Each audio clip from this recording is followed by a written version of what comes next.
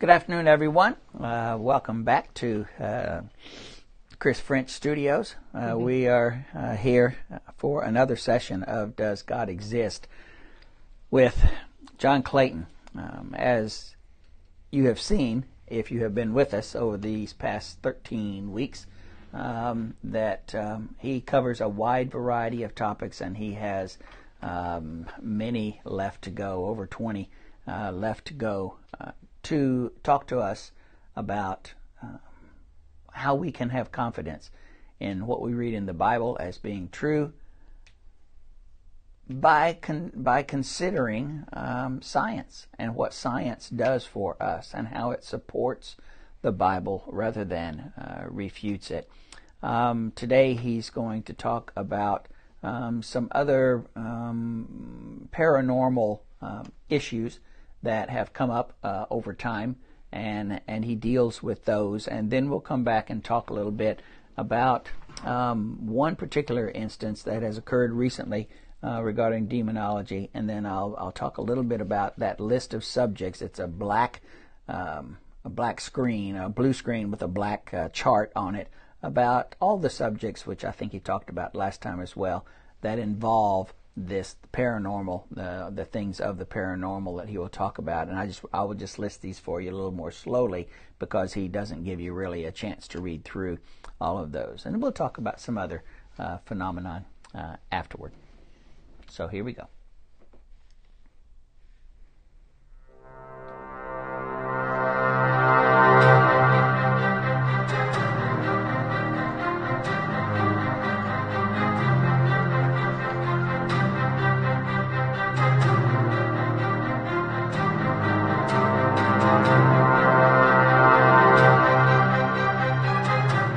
Welcome to the Does God Exist program. This is presentation number 14. The paranormal, scientific evidence. I'm assuming you watched the previous program in which we looked at the paranormal from a definition standpoint. Paranormal is experiences that lie outside the range of normal experience or scientific explanation. One of the things that we immediately run into in this process is the fact that when you give that definition, you have to realize that it's extremely broad and includes belief in God. God is not something that can be experienced in a scientific explanation. We have and can offer scientific evidence to support basic concepts of God, just as we can in exploring things related to quantum mechanics. But we don't put God in the realm of science. And we do put quantum mechanics in the realm of science. And the difficulty in this is understanding what is considered to be natural. Generally speaking, and you can look at this list again and notice the wide range, most of the things, if not all of them in this list, are things that would not be considered to be scientific in nature. Now, somebody might argue about ectoplasm or ESP or something of this type. But the fact of the matter is it covers a very wide range. So we spent most of the last presentation talking about the concepts involved in biblically approaching this question. We're not offering a broad statement that says anything that is outside the realm of natural experience or science is automatically wrong. Doesn't exist, is a fraud, is a scam. Because faith in God would be included in that, obviously, as well as a number of other areas.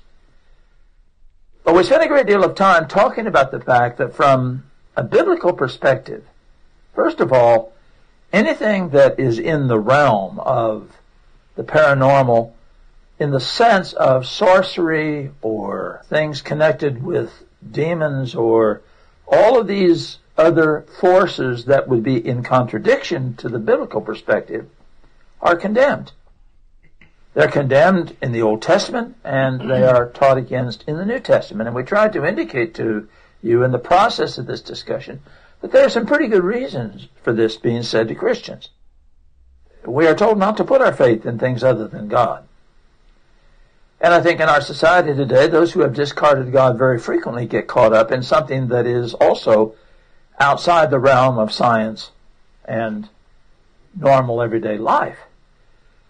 We also have a question of how are we going to use our energy? What are we going to devote ourselves to? And who are we associating with? Because many times people that are involved in some of the more esoteric types of endeavors are things and people that we have to be rather careful about. So the question is, are these things real? And we looked at three positions. That they were real and are real today, that they were in the past but they're not today, that the whole thing is a scam or some combination of those. And we tried to look at this from a biblical perspective and saw that the Bible very clearly presents the notion that man is a free moral agent, that we choose between good and evil, that our purpose in existing is connected with the struggle between good and evil, and anything that interferes with that, anything that offers an alternative to that, is something that we should avoid.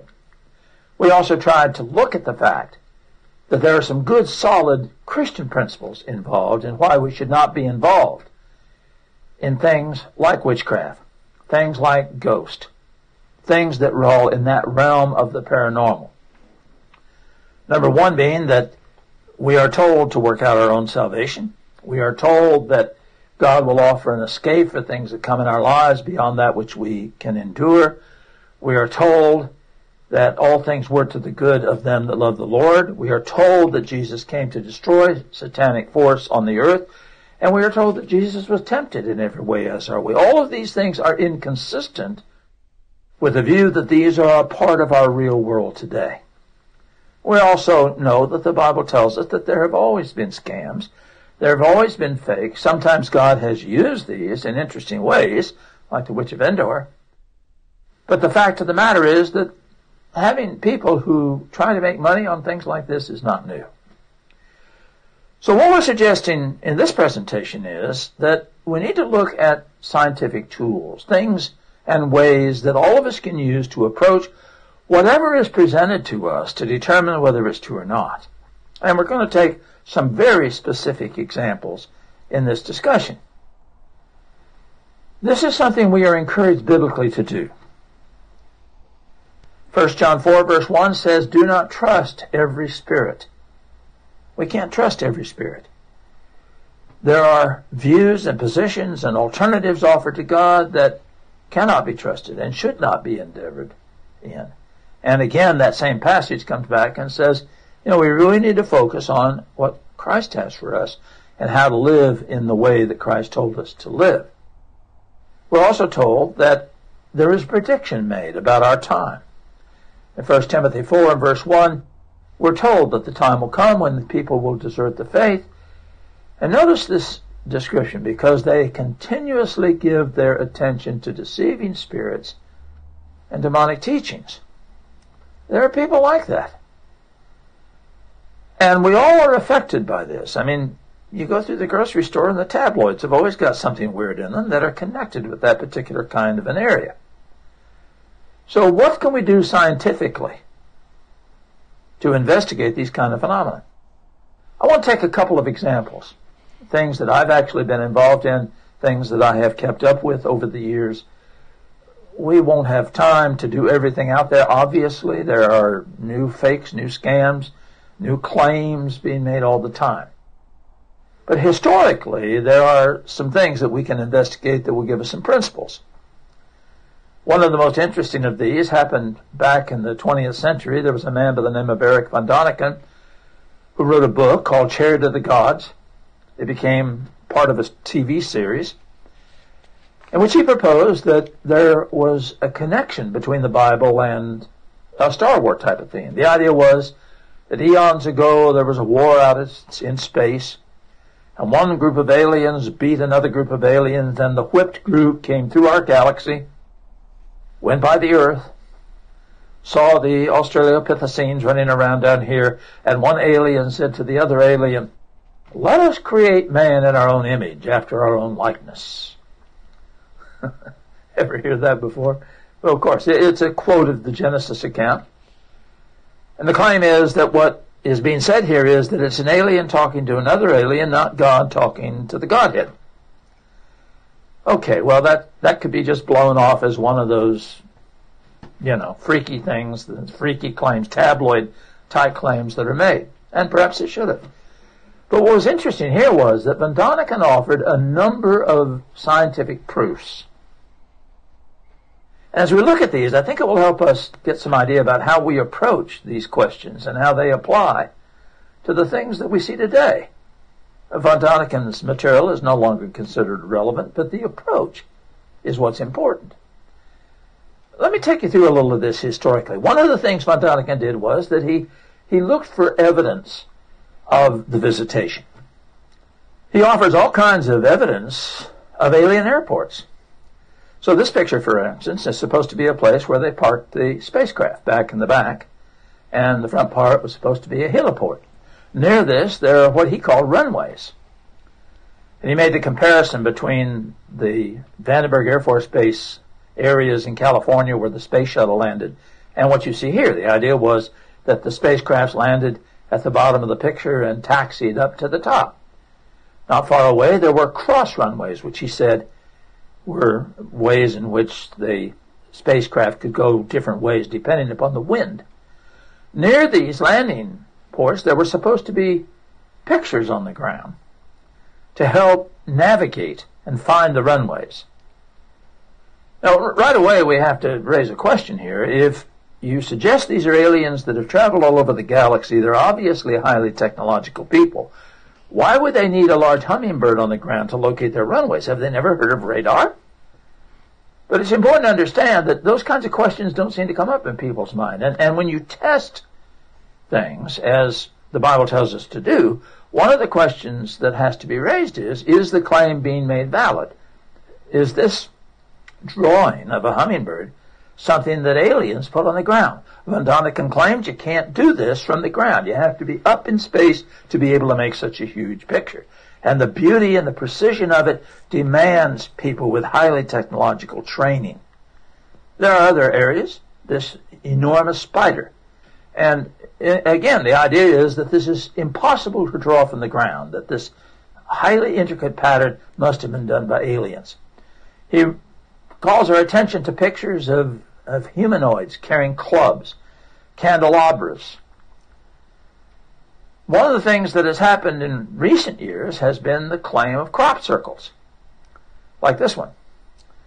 And the idea is that the ground has been influenced in some way by processes unknown to us that have produced a phenomenon that could not have occurred naturally and could not be a part of the normal things that we see. Are there pictures on the ground that could not have been done by people who were living at the time? Von Daniken goes to things like the Bible. I've heard people say the Bible's been used for everything you can imagine and a few things you can't imagine, and this is one of those kinds of situations. He quotes Ezekiel, the first chapter, and this is his quotation. I looked and I saw a cloud-like thing with light all around. Well, that sounds like a UFO a little bit. In it there were 4 living creatures. Okay, we got aliens. The things were like wheels, flying saucer, and fire came from within it, rocket exhaust. And everywhere the thing went, the creatures went. So von Daniken says, obviously biblical people saw aliens landing and taking off in spacecraft. Stories like the missing continent of Atlantis are used by von Daniken and by people since that time. The idea is that there was a civilization that was highly technological. And von Daniken suggests that what happens is that they built this beautiful technological culture and then their aliens found them and blasted them away, and that's what happened to the missing continent of Atlantis. He goes to things like the pyramids. And pyramids have been used to support all kinds of claims, all kinds of witchcraft claims, all kinds of ghost claims. And the idea is that these huge structures were constructed by people from outer space, that they could not have been done by people who lived upon the earth. Von Daniken makes the claim that there's no way that people with the technology of the Egyptians should have put these large stones in place.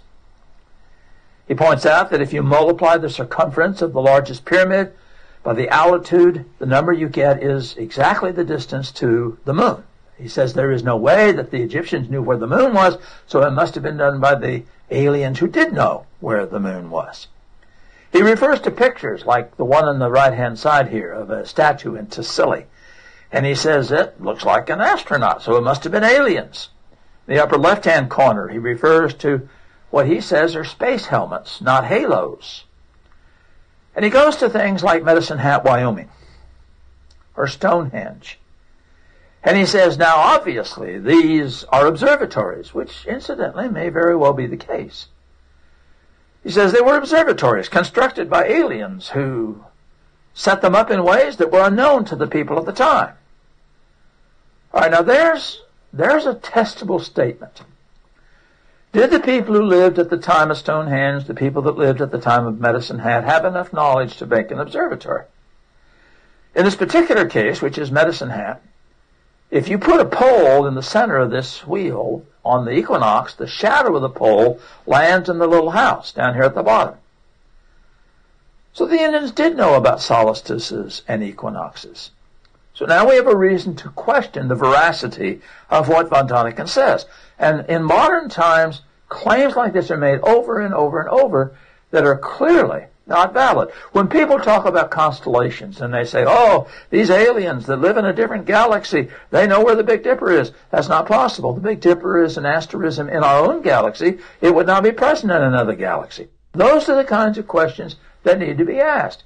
And there are places all over the world where people have constructed observatories, some of them able to predict when the equinoxes, when the solstices were to take place. So when the slit in the rock throws the sun's image upon this diagram, this is in New Mexico, and it is time to plant the corn. Von Däniken goes to places like Easter Island. And he sort of uses a God of the Gaps thing here. He says, well, these huge statues that are present on Easter Island could not possibly have been put there by the people who lived there at the time. They did not have the technology or the machines to be able to do it. And that's an interesting claim. It's one we can test. And they are amazing. This is a cartoon that has appeared in some of the journals connected with this. The alien is talking to the parent spacecraft and explaining the statues on Easter Island by saying, and we've left licenses of ourselves so no one will question our ever having been here. So there's, in a cartoon form, the claim. Can you imagine the weight and the difficulty of moving something like this? Can this be done by ancient people with ancient machines? And is there evidence that aliens did it by devices that we do not have knowledge of today? Well, the interesting thing about this is that this kind of claim can be tested. And as a matter of fact, sometimes it becomes extremely obvious. Way back in 1976, Johnny Hart, in the comic strip BC, gave an explanation that I always thought was classic. BC comes along one day and he sees a big rock up on top of a hill. He looks over the cliff and down on the bottom he sees some more rocks, just like the ones on top. So BC has a really neat idea. He goes over to the rock on the top of the hill and he carves a face on it. He shinnies down a rope, he goes over to the rock on the bottom of the hill and he carves an identical face on the rock at the bottom of the hill. And his buddy comes along and says, what is this? And BC says, 1,000,000 years from now they'll blow their brains trying to figure out how we got the big dude up on the cliff. Well, the point is, many times claims like this have very simple explanations. And that's the point of this cartoon. There's a thing called Occam's razor, and it points out the idea that if it's the simplest explanation, it's usually probably the right one. And this is a much more reasonable suggestion than suggesting that somehow people carried rocks up from the bottom up to the top. So scientifically, let's test this. By the way, there's a wonderful book that was put out over 50 years ago called Aku Aku, The Secret of Easter Island by Thor Heyerdahl. You might recognize his name. He's the guy that sailed the Kon-Tiki expedition. And what he did was to point out the circumstances on Easter Island and how the statues were most probably carved, transported, and erected. First of all, Easter Island is a granitic batholith. It's a place where intrusive volcanic rock has been pushed slowly up to the surface. So there are quarries on the island where this intrusive rock has been quarried. So we know where the statues came from, and some unfinished statues have been found in the quarry. Were the statues carried up the hill or downhill? The quarries are uphill. It's a lot easier to move a rock down a hill than it is up a hill. So there's an easy explanation. All you have to do is to put the object, in this case the statue, on a sled. Put a lubricant under it. In this case, bentonite is available on the island. Bentonite is a very slippery volcanic clay. And you can slide the statue down to where you want to place it. You can then use very simple first-class levers to lift the statue and wedge rocks under it. Now, you might say, well, that's an honest mistake. Von Daniken just didn't know about that. Well, he quotes from this book. I suggest to you this has all the earmarks of scam. And the important thing here is that science gives us an indication of whether the claim is right or not. So if someone makes a proposal about the paranormal, we need to test every spirit. Let's look at a few of the other things that are connected with the situation with Von Daniken. How about the pyramids? Well, the first point that needs to be made is that you don't build a pyramid in your backyard without your neighbor seeing it. There are written records of how the pyramids were constructed. And it's important to understand that one of the things we know from those written records is that the pyramids did not look when they were constructed the way they look today. They were faced with white marble. Now let me point out something to you. If they were faced with white marble, they were bigger at that time than they are today. What does that do to your calculation of multiplying the perimeter times the altitude and getting the distance to the moon or to the sun? And the point, of course, is that it blows it to pieces, doesn't it? And in today, there's at least one pyramid where you can still see the white marble. Apparently, it was too difficult to get all the white marble off. Many Muslim mosques have been made with the rock stripped from the pyramids. We know how the pyramids were erected. We know that ramps were used in ancient times. When the Romans invaded Masada, they used ramps, or, if you wish, inclined planes, to get into the city. And construction of obelisks and of things of that nature is well documented in archaeology. There is no necessity, there is no need to invent some kind of alien to accomplish what we see. Many times UFO claims are in that category. Sometimes it's just not a matter of not reading the manuscript. Let's take the one where he claimed that Ezekiel had seen a UFO. If you read on in Ezekiel, you'll see answers. And if you just read the actual writing, you'll see an answer. Notice what Ezekiel 1:1 actually says. Now it came to pass in the 30th year in the 4th month, in the 5th day of the month, as I was among the captives by the river of Shebar, that the heavens were open. And notice, I saw visions. Visions. The author doesn't say he saw something that actually happened. He saw a vision. If you go over to the 10th and 11th chapter, there's an explanation of what he saw. There's an explanation of the vision and what the vision represents. So it's important when claims are made to see what the context is of the people being quoted. And can people make drawings on the ground without being in outer space to do it? Well, this one's pretty obvious, isn't it? But it's important to understand that studies of, for instance, the pictures in Nazca have been done by people who have spent their whole lifetime there. This study is from Scientific American, an anthropologist who has been there for many, many years and who has studied how the constructions were made. This killer whale was made as a way of appeasing the gods. The Indians have a concept of God that says God is up in the clouds, and they wanted to make pictures to please the gods. So if you're going to have a god in the cloud to appease the god, you need to make the pictures big. And so they made these huge drawings, and much evidence has been found to support that. There are places in the world even today, this one's in Southern California, where people do the same thing. And in modern times, things like crop circles have been in the same area. There's an interesting story with this picture, which is near Northampton in England. I was there about the time all this was going on. The two old boys in the bottom picture decided to play a joke on one of their farmer friends. So they went out in his field and made the circles you see at the top with a wire sight and a plank, thinking that when their friend found this, he would come up with some kooky story and they could disprove him. The problem was, as I understand the story, that a plane load of American tourists went by above, flying over this area, saw the crop circles, landed at the local airport, paid somebody to take them out, paid the guy to show them the crop circles, had to stay in the hotel that night, had to eat in the hotel that night. Well, the village fathers see all this money flowing, and they say, well, we can fix this. So they hired some teenagers to make some more crop circles. And the point is, when I was there, I did a series of lectures in Northampton, and the most common question I got was, are all Americans really this dumb? And I had to say, we are all pretty prone to grabbing at things without carefully investigating them. We make some pretty silly mistakes. And there are many other examples that could be given of this principle. Let's look at this picture. This is on Mars.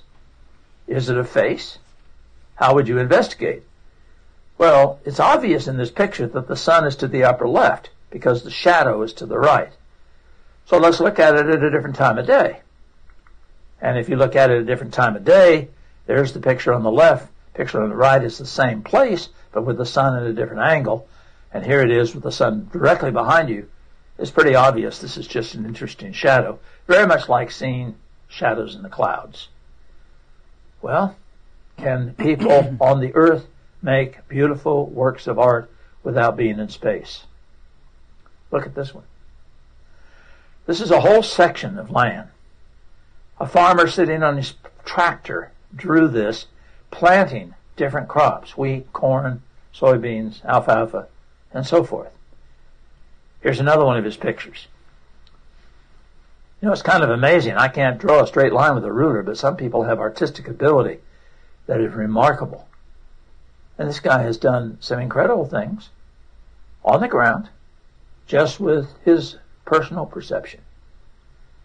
So, again, I come back to the point that it is possible for us to be able to investigate claims scientifically. Look at the history. Look at what has taken place in the cultures of the time in which it is written. In our next presentation, what we want to do is to look at some more examples of this, getting specifically down to things like ghosts. But I hope this discussion of Erich von Daniken's material has given you some idea of how tools can be used, how scientifically we can test paranormal claims. And I'll tell you some other examples like this in our next presentation.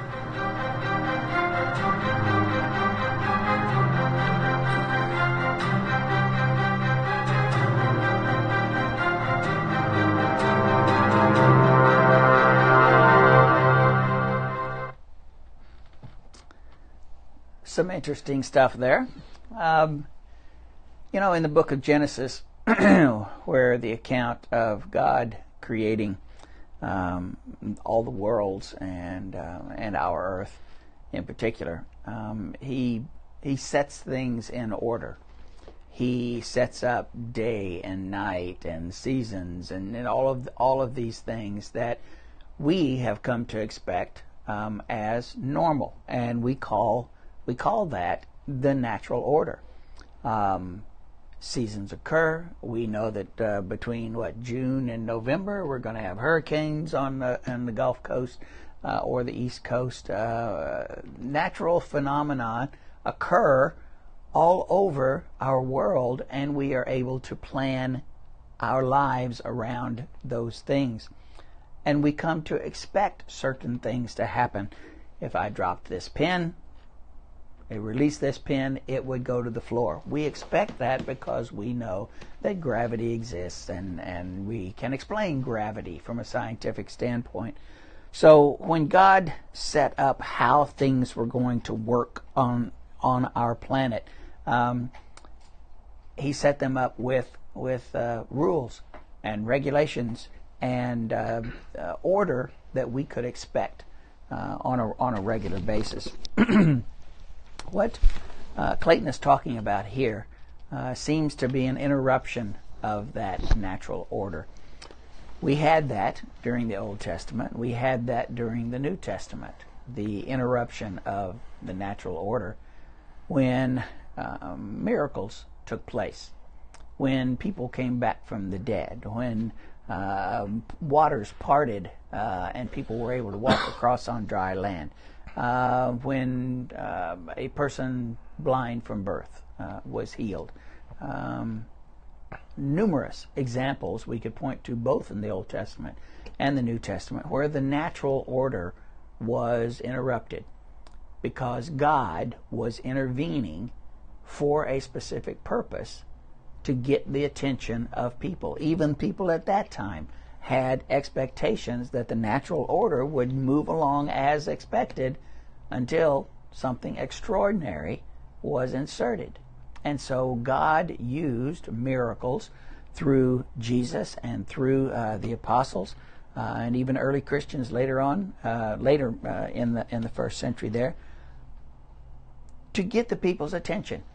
It was an attention getter. Yes, it demonstrated a power, but the initial response was, wow, that's different. I've never seen that happen before. And so then you say, well, how in the world are they able to do that? And they start talking to tell you, and then they tell you that the power that they have to do that is the same source for the words that they are going to now deliver to them, which is the gospel message and the apostles' doctrine. So to me, it all makes sense. What he is talking about here is our penchant, our tendency to assign meaning to things that what are natural occurrences rather than unnatural or supranatural or supernatural situations, that these are sometimes signals from God, that or it's aliens who have come and visited our world, at a time in our past when we didn't know, or before we existed, or whatever the case might be.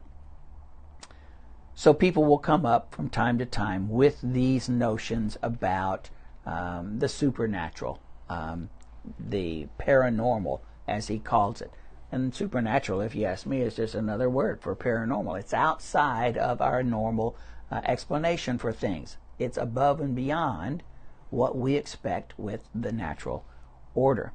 And as he points out in 1 John 4, says, don't trust every spirit that comes your way. Test the spirits to make sure that they are from God and that they are what they seem to be. And then 1 Timothy 4:1 says that there will come a time where people will follow after these types of teachings that claim some sort of existence external to this world, maybe even using God as their source, and that we should test them as well, that we should not be deceived by these spirits because their motives are not good. So, to me, an overarching lesson that I get from what he is telling us is be a skeptic. When you see something from the news or something that someone is teaching that hints at the supernatural occurring, be skeptical. Ask for proof. As he's saying, we ought to be able to verify that these actually did happen, or else it just becomes one person's opinion or one person's testimony of something that occurred that the rest of us weren't allowed to experience, so that we could have the same kind of confidence in that they do. Just recently, on October 17th, there was he didn't talk about demons, casting out demons. He's going to talk about demons two lessons down the road. He'll get back into some. He mentioned them a little bit last week, and he'll talk more about them in a couple lessons down the road. And I could have saved this, but since it was so current, I decided to pull it off and let you know about it. Roman Catholic Archbishop performed an exorcism in Northern California on Saturday morning at the site where racial injustice protesters toppled a statue of 18th century Spanish missionary Junipero Serra days earlier. Says, unlike in movies, real exorcisms are often solemn church rituals like the one they had on Saturday, which was intended to drive out evil and defend Sarah's reputation. Sarah apparently was canonized by Pope Francis in 2015 and is known as the father of the California mission system. Evidently, the racial injustice protesters were upset because the story is that in his attempt to bring Christianity to the western part of the United States, he forced Native Americans to give up their culture and or face brutal punishment. There are Sarah statues in Los Angeles and Sacramento, and those also have been vandalized by protesters.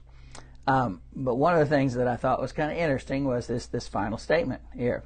Cor de Leon was the Roman Catholic archbishop who performed the exorcism, and he did it in Latin. And he says, the experts in the field, whoever those are, tell me that Latin tends to be more effective against the devil because he doesn't like the language of the church. And Chris and I were thinking, well, I don't think the language of the church was Latin in the 1st century. And so we looked it up, and what did we find? It's like the 4th century. It's like the 4th century. The Roman Empire was powerful up through, I think, somewhere around 600 AD. And so the Catholic Church and its development from probably, 2nd century, somewhere around in there, up through there, adopted Latin as its official church language. And it was only as recent as, was it 1500s, when the printing press and they allowed the Bible to be translated into a language other than Latin. They really didn't like doing that. And they really didn't like doing that. But it is nice to know that Satan does not like Latin. Don't know what he has against against Rome. This is that chart, and he left it on there a little bit longer than I had thought, but it's the supernatural, poltergeists, psychokinesis, being able to manipulate something with your mind, like bending a spoon that Uri Geller used to do. Reincarnation was one that he hasn't touched on. He mentioned it, I think, last week. Clairvoyance, looking into the future. Shadow people, don't know what that is. Spirit photography, where you take a picture of something and then something else a spirit photobombs you from behind. The occult, spirits, ESP, UFOs, parapsychology, the use of mediums to bring back spirits, demons, miracles, hauntings, psychic, cryptids, don't know what those are, magic, ghosts, Ouija boards. Anybody ever played with a Ouija board and let it tell you something that you subconsciously were thinking or consciously thinking? Aura, exorcism, ectoplasm, and afterlife. So that's a broad spectrum of this phenomenon that he's talking about here, that an awful lot of people place credence in and believe in. If they don't believe in them wholeheartedly, they're at least wondering about them and thinking, well, maybe there is something to all of this. Do you want to insert anything here? Yeah, it's like reading the tabloids. Just watching this stuff is kind of amazing. We try to find the most difficult explanation possible and attribute this stuff to aliens. Yep. And we have trouble believing that God wrote the Bible. It seems ironic. That's right. One of the things that he mentioned in his question list, it says, number 6, what natural or man-made things can cause a person to sincerely believe they saw a UFO? Answer, eye fatigue, especially in colors, meteorites and boloids, searchlights, experimental aircraft, balloons, background problems, clouds, planets, comets, atmospheric changes, kites, etc. There are a lot of reasons why people think they might see something out of the ordinary when it is something absolutely ordinary. The last thing I wanted to talk about and share with you was a spin-off of what he has started here. When people see things in natural phenomenon that they attach some sort of spiritual significance to, there's a Greek word named for that, and it's I had to write out the pronunciation, akairopoeta, and it is our Christian icons which are said to have come into existence miraculously, and they are not created by humans. It says invariably these images are either of Jesus or the Virgin Mary. The most notable examples are credited by tradition among the faithful are, in the Eastern Church, the Mandalion, also known as the image of Odessa, Hodegetria, depending on the version of the origin stories followed, in many versions both painted by human painters of Jesus or Mary while alive. And I told Chris, I wish somebody had just sketched out a picture of Jesus, in the first century and stuck it in their pocket, and we find it, centuries later. It'd be nice to know. From all we can tell, and he and I were talking before we began, he doesn't look anything like, didn't look anything like, most likely, the pictures that we have of him. Isaiah 53 says there's nothing special to look at. And the pictures I've seen of Jesus, he's a good-looking dude. Yeah. He's a good-looking dude. He certainly wouldn't have been white with long, brown, flowing Yeah. locks. It's not historically accurate. And several Russian icons, and in the West, the Shroud of Turin, Veil of Veronica, Our Lady of Guadalupe, and the Manipello image. The term is also used of icons that are regarded as normal human copies of a miraculously created original archetype. Although the most famous Acheiropoeta today are mostly icons in paint on wood panel, they exist with other media as well, mosaics, painted tiles, etc., etc. Some Christian examples. The Virgin Mary accounts for a substantial number of sightings of this type. A typical example is the Clearwater Virgin, where an image of Mary was reported to have appeared in the glass facade of a financial building in Clearwater, Florida.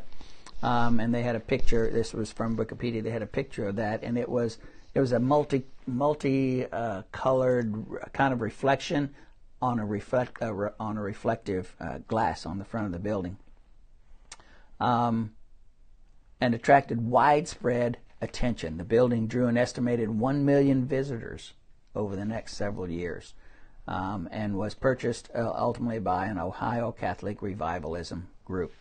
A local chemist examined the windows and suggested the stain was produced by water deposits combining with weathering, yielding a chemical reaction that is often seen on old bottles, perhaps due to the action of the water sprinkler. On March 1st, 2004, 3 uppermost panes of the window were broken by a vandal. Other examples of Mary apparitions of this type that have received substantial press coverage include a fence in Australia in 2003, a hospital in Milton, Massachusetts, 2003, a felled tree in Passaic, New Jersey, 2003. Mary was real active in 2003. Images of the Virgin have also been reported on a rock in Ghana, an underpass in Chicago, a lump of firewood in Janesville, Wisconsin, a chocolate factory in Fountain Valley, California, and a pizza pan in Houston, Texas. I think I remember the pizza pan. I think I do too. A grilled cheese sandwich. Definitely remember that one. A pretzel. And a pebble. Said to resemble images of the Virgin Mary have been offered for sale on the internet auction sites. The former being purchased by the internet casino GoldenPalace.com, which is known for its publicity stunts. Another image regularly reported is that of Jesus himself. Sightings of this type have been reported in such varied media as cloud photos. Who hasn't looked up at clouds with a brother or sister or a parent and said, let's see if we can see an image in the cloud? Oh, well, look, that one looks like such and such, a dog, chasing a ball or something. And then, look quick, now it's gone. It changes. So, cloud photos, Jesus has appeared in those. Marmite, it's capitalized. I don't know what that is. Chapatis. I was going to look these up during the thing. I forgot to look at shadows. Cheetos.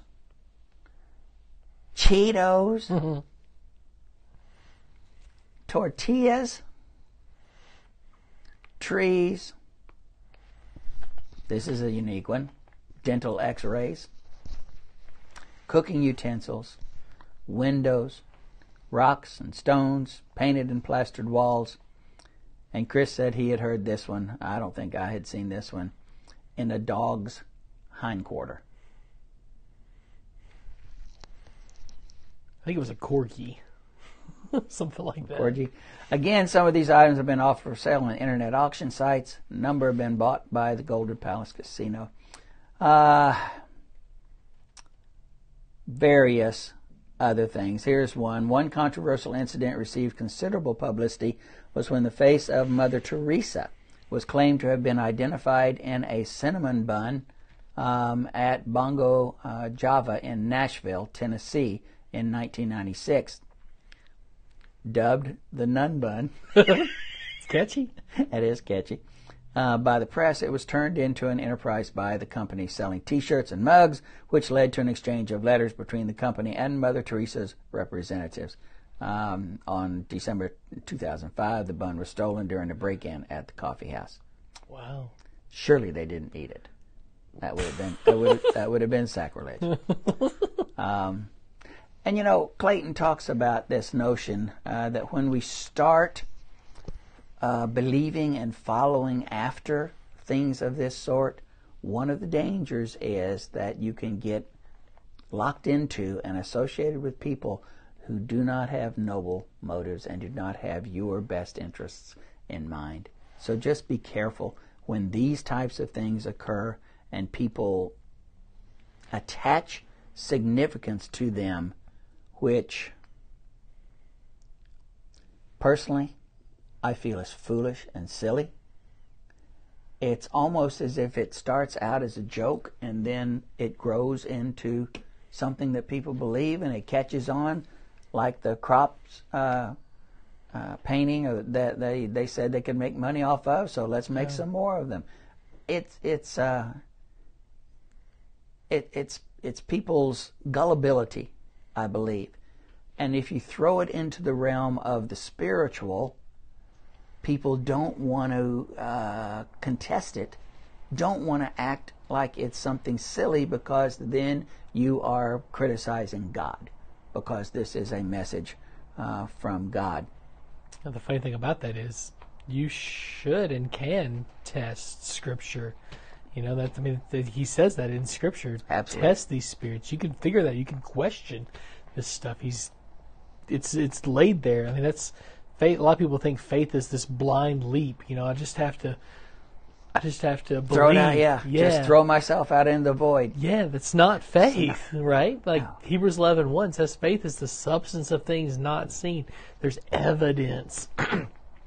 That evidence is for us found in Scripture, but for the first century folks, I mean, they could reach out and touch them and see the miracles and stuff with their own eyes, but those are recorded for us in Scripture. And so I can go back and I can verify that stuff.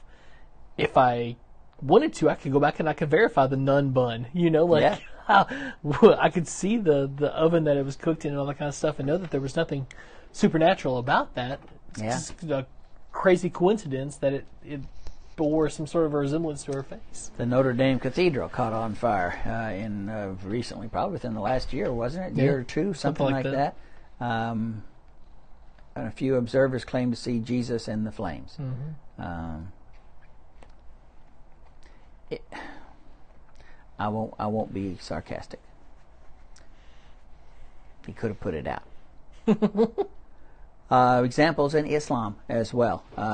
So they have some other things. They have a picture from above, a satellite photograph of the 2004 Asian tsunami, and this was a picture of Allah supposedly in that, and it was taken as evidence by some Muslims that Allah had sent the tsunami as punishment. So we can read into and claim authenticity on a lot of things that can't be verified.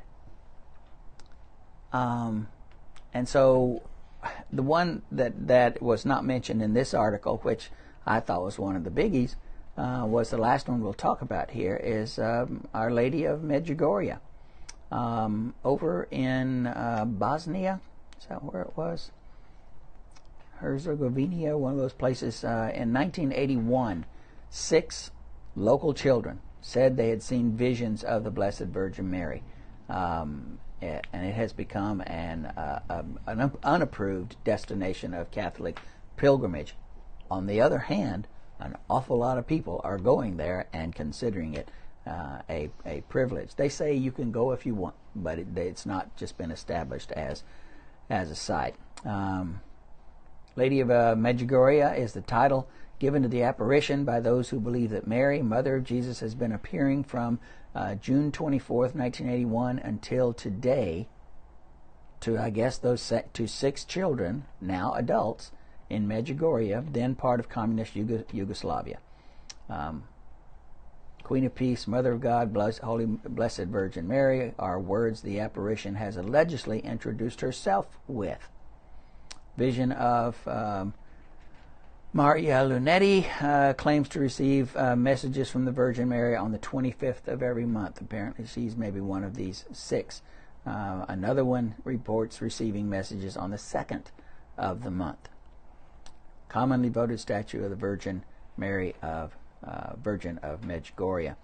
And here's how carried away people can get with something like this. Now, I don't know if they had psychiatrists and psychologists interview these children to see what they had encountered, but I can guarantee you it was not the Virgin Mary.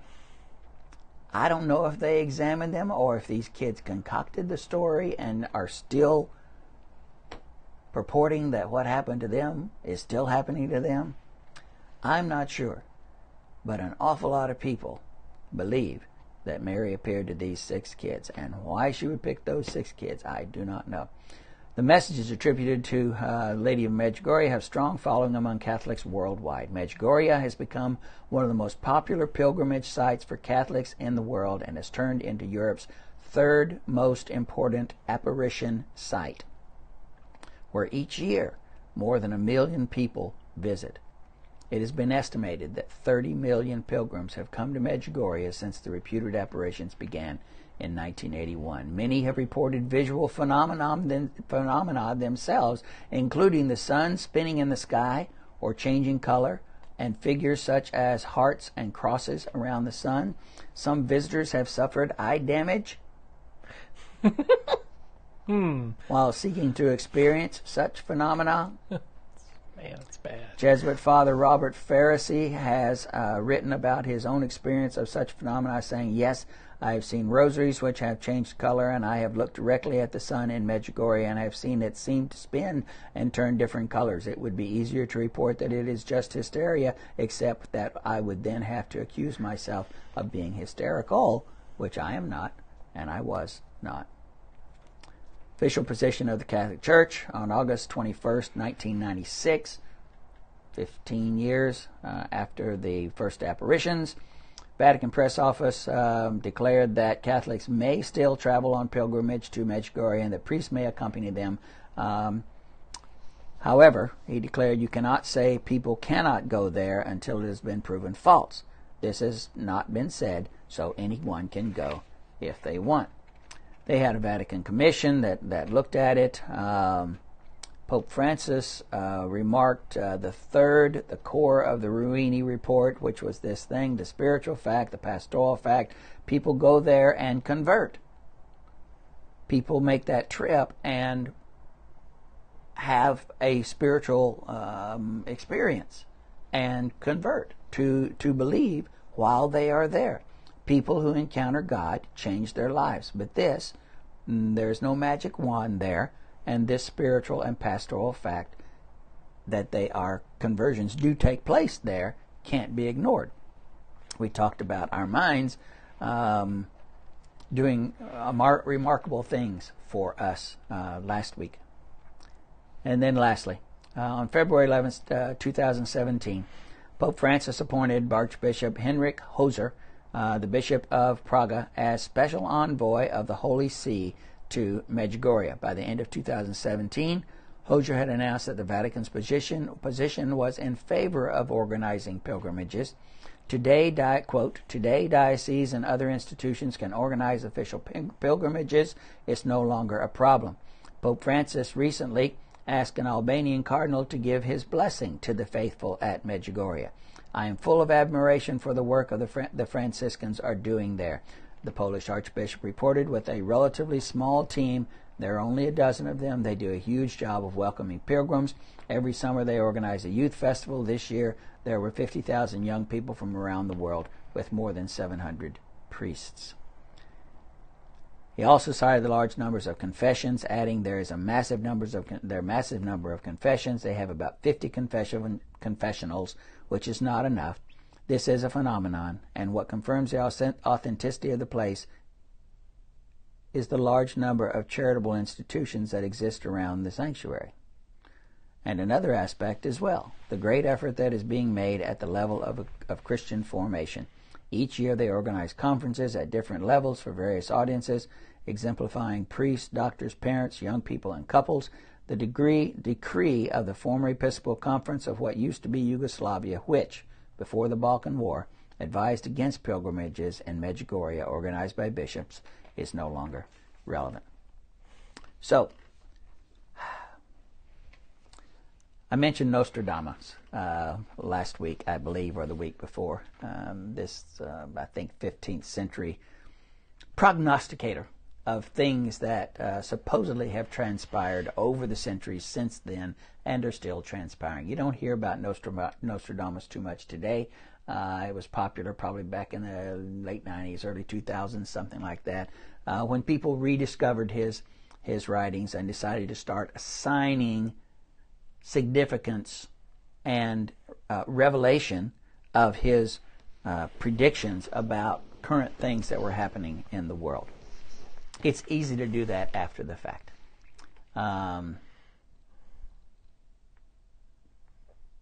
Where is it? What does it say in the Bible? The true test of a prophet is whether or not it actually comes true.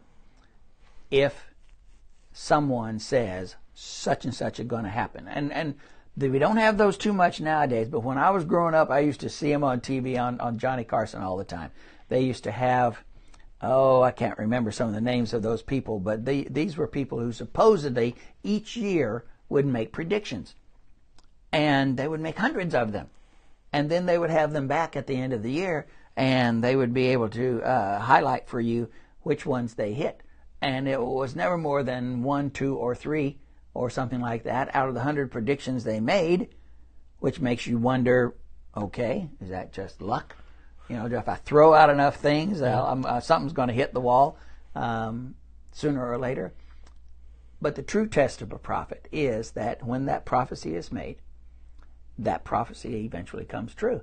And in the Bible, some prophecies were made that did not come true until Jesus came, long time before. All the rest of them, I believe, that concerned Israel occurred within a relatively short period of time, and that may not be able to be established, but that is the test of a prophet. The test of these types of natural phenomenon, meaning something more than just happenstance, meaning something religious, meaning that God is sending us signals, I think is man's desire to live in an earlier time. God doesn't use miracles. There was a reason for miracles in the New Testament and in the Old Testament. It was to confirm the words of those who were speaking and performing the miracles at the same time. If God was going to use miracles, interruption of the natural order, like we're saying that he's doing here, then he should have given us a heads up that this was going to occur. Be looking for them. And I'd be looking for them if it said anywhere in there, be looking for them. And he didn't, and I don't. All right. Thank you. We'll look at one other lesson next week, and then finish up this group of lessons with demonology the week after. See you guys Sunday. See you Sunday.